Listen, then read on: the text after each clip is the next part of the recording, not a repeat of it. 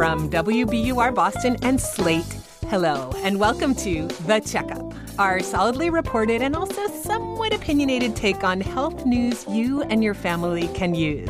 I'm Carrie Goldberg, co-host of the Common Health blog at WBUR.org. And in my past life, I was Boston bureau chief for the New York Times and health and science reporter for the Boston Globe. And I'm Rachel Zimmerman, also co-host of the Common Health blog.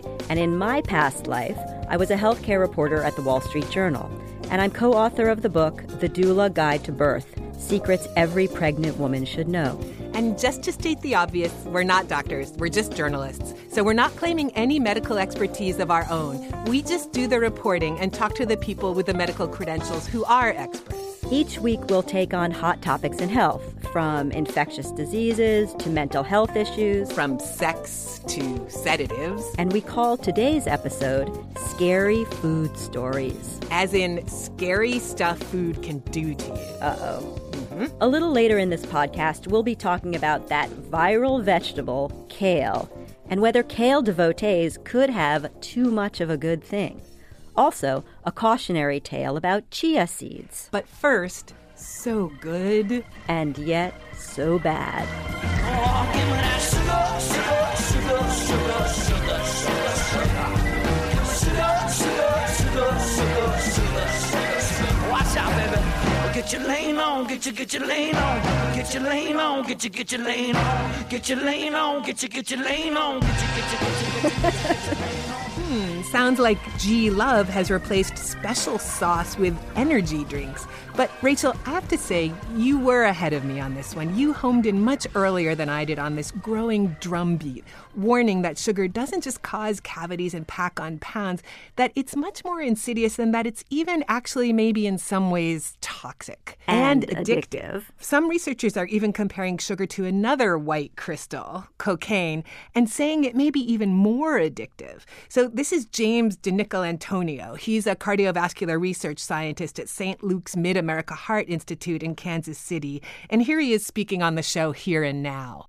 Well, what's really scary is the animal studies. So when you look at animal studies comparing sugar to cocaine, sugar is actually more addictive than cocaine. Even when you get the rats hooked on IV cocaine, once you introduce sugar, almost all of them switch to the sugar. That's how addictive it is, because the reward surpasses the reward of that of cocaine. So James DiNicolantonio recently published a review finding that eating sugar poses more risk of heart disease than eating salt, that sugar makes our blood pressure really spike right after we eat it, and that's not good. He also says sugar triggers that delicious pleasure chemical in our brain, dopamine, and the brains of sugar addicts react kind of like the brains of drug addicts. So you can actually feel withdrawal from sugar, right? That kind of hypoglycemic shakiness? Right. I think many of us are familiar with that shaky feeling. And DiNicolantonio explains that if you're among the 80 million Americans who have pre-diabetes... What happens is when you ingest sugar, you end up overshooting your insulin because you're less responsive to the insulin when you have pre-diabetes. And what happens is your glucose levels drop so suddenly that you get low blood sugar. And now you're shaky, you're jittery, you feel bad, you feel nauseating, you're sweating. And what happens is your insulin levels are so high that the only macronutrient that your body can use at that time is sugar or carbohydrate. So you're in this vicious cycle of, if you have prediabetes, a lot of times you're ingesting sugar, your blood sugar goes low, then you crave it because you're having these side effects. So not only are you having withdrawal symptoms, but you're literally in a physical state that's predisposing you to consume added sugars. Insidious. Wow, really scary. And maybe what's even more insidious is that unlike a cocaine or a heroin habit, it seems like you can be addicted to sugar without even realizing it. Exactly. And that's just what happened to Terry Schrader, a practicing primary care doctor, no less, who wrote a piece for us titled Confessions of a Physician Sugar Addict. She discovered, to her own shock, that even though she'd thought she was doing everything right health-wise, she was a sugar addict. Well, first of all, I think I'll call myself a recovering sugar addict. How's that? It did take me by surprise. I mean, it took me a minute or more to make the link because I wasn't thinking my sugar consumption was up at all. But I did notice a few things. One, like many people, I had to have the plaque scraped vigorously off my teeth every 6 months. I didn't necessarily link that to sugar right away. But two, my triglycerides were up. And three, I did notice few hours after I eat, which is not uncommon, I was hungry, but I was not just hungry, I was a little shaky and hungry. And then just with the highs and lows of what sugar and too much sugar intake does to us, I think you can just kind of notice it in your own physiology. And Rachel, I have to say, Dr. Schrader inspired me, and I started noticing that too. I became much more conscious of these really intense cravings that would hit me, especially in the afternoons and after meals. Right. A little more honey in the tea, a little bite of biscotti. And she described feeling this in her brain too, right? She sure did. Certainly there are physical as well as psychological reactions to sugar. And we know our neurotransmitters, our dopamine goes up when we have glucose. That's why we like it. But I think what happens is it's a short-term gain. Our brain lights up and it wants more a few hours later. If you drink a soda, or what I was drinking, which had 32 grams of sugar in it, you're going to get an immediate high. Your brain loves the glucose and you're going to feel terrific. An hour or two later, you're going to feel a dip in your blood sugar. And that contributes to sort of how we feel sometimes a few hours after we eat. So Dr. Schrader went through this transformation, this sort of sugar house cleaning. I first noticed in this juice drink I was drinking. It was my little treat. And then I thought, well, I'm going to cut that out. But then I looked at the honey I was putting in my coffee. I was putting maple syrup in my oatmeal. The flavored yogurts have between 20 to 30 grams of sugar in them, added sugar. So I cut that out and went to plain yogurt, added some berries, and just looked at the things I was eating and drinking throughout the day and tried to add them up in terms of added sugar. And we're all trying to stay under, if we're women, 6 teaspoons or 24 grams a day. If we're men, we get a little bit more, 9 teaspoons or 32 grams. So how's she feeling now? Definitely better. I actually feel good. It's been about 8 or 10 weeks. I'm not keeping exact track, but I really do feel better.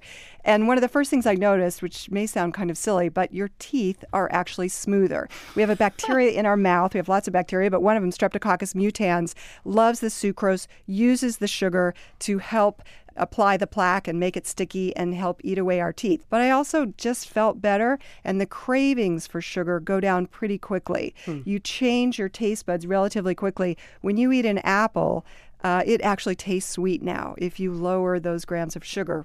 Dr. Schrader also says that after she cut way down on sugar, she lost a little bulge of belly fat. And I'm happy to report that since I've been trying her little experiment, I've definitely lost some of that winter muffin top, too. Ooh, that sounds good. So the basic message is avoid sugar, but especially avoid added sugar. Right. And in fact, the federal dietary guidelines say to limit your added sugars to 10% of your daily calories. Right, which will be a lot easier to do if the FDA gets its way and all food labels have to clearly list added sugar on their packages. Because we can definitely afford to cut some sugar. At last count, each American was eating just about 100 pounds of sugar every year. 100 pounds of sugar. It feels cloying just to hear that. So I'm really feeling the need to talk about something super virtuous, something very green. Okay, so let's talk about the trendiest vegetable of all. Everyone should eat more kale. It makes you healthier without fail.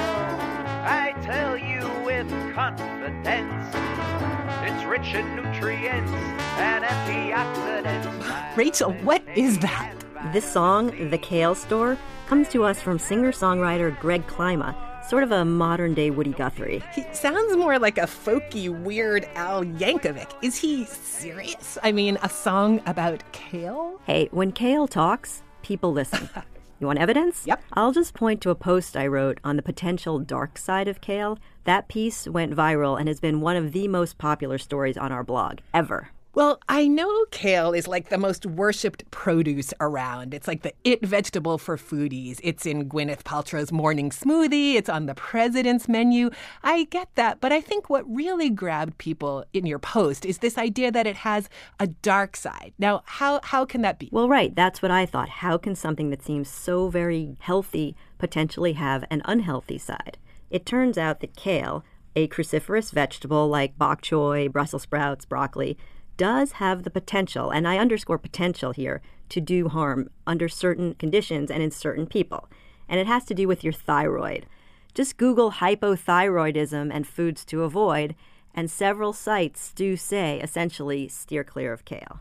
Okay, I have to confess to some dark satisfaction here because kale eating is seen as so darned virtuous, and I'm not that good. So go on. Okay, now add to my horror my own personal love of kale, my smug feeling of superiority when I feed my kids kale shakes every morning, and I pack them kale chips for snack. And by the way, have you ever seen some of those kale chips? They're like these dried mounds of greenish, brownish stuff. And I swear, when I pack them in a baggie, I feel like I'm sending my kid to school with half an ounce of pot. But that's another story. That's what you get for being so good. Right. Well, to put it simply, there are many substances that can interfere with the way the thyroid functions. All of these interferences can lead to thyroid problems, notably the condition called hypothyroidism. Which is when your thyroid is underactive, right? Right. So to understand this a little bit better, I spoke with an expert, Dr. Jeffrey Garber. He's chief of endocrinology at Harvard Vanguard Medical Associates here in Boston, and he wrote a recent clinical practice guideline on hypothyroidism in adults. Kale is rich in a substance that when metabolized by an enzyme that's within kale produces thiocyanates that can compete with iodine to get into the thyroid. And it all sounds pretty grim, except that if you cook kale, the threat's virtually eliminated because the enzyme is deactivated in boiling water. But what about smoothies and juices?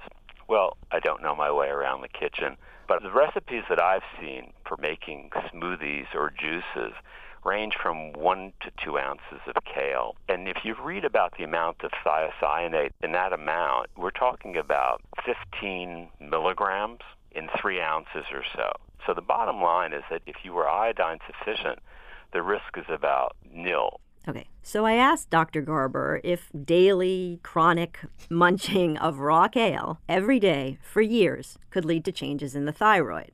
If one were to do that, one should make sure they have adequate iodine in their diet. Keep in mind family history. And very simply, if there's any concern, just speak to your doctor about having your thyroid checked. Okay, Rachel. So then in theory, huge amounts of kale could cause problems, but it would be unusual, right? To be safe, Dr. Garber said, if you're totally neurotic and extremely concerned about this, there's one concrete thing you can do.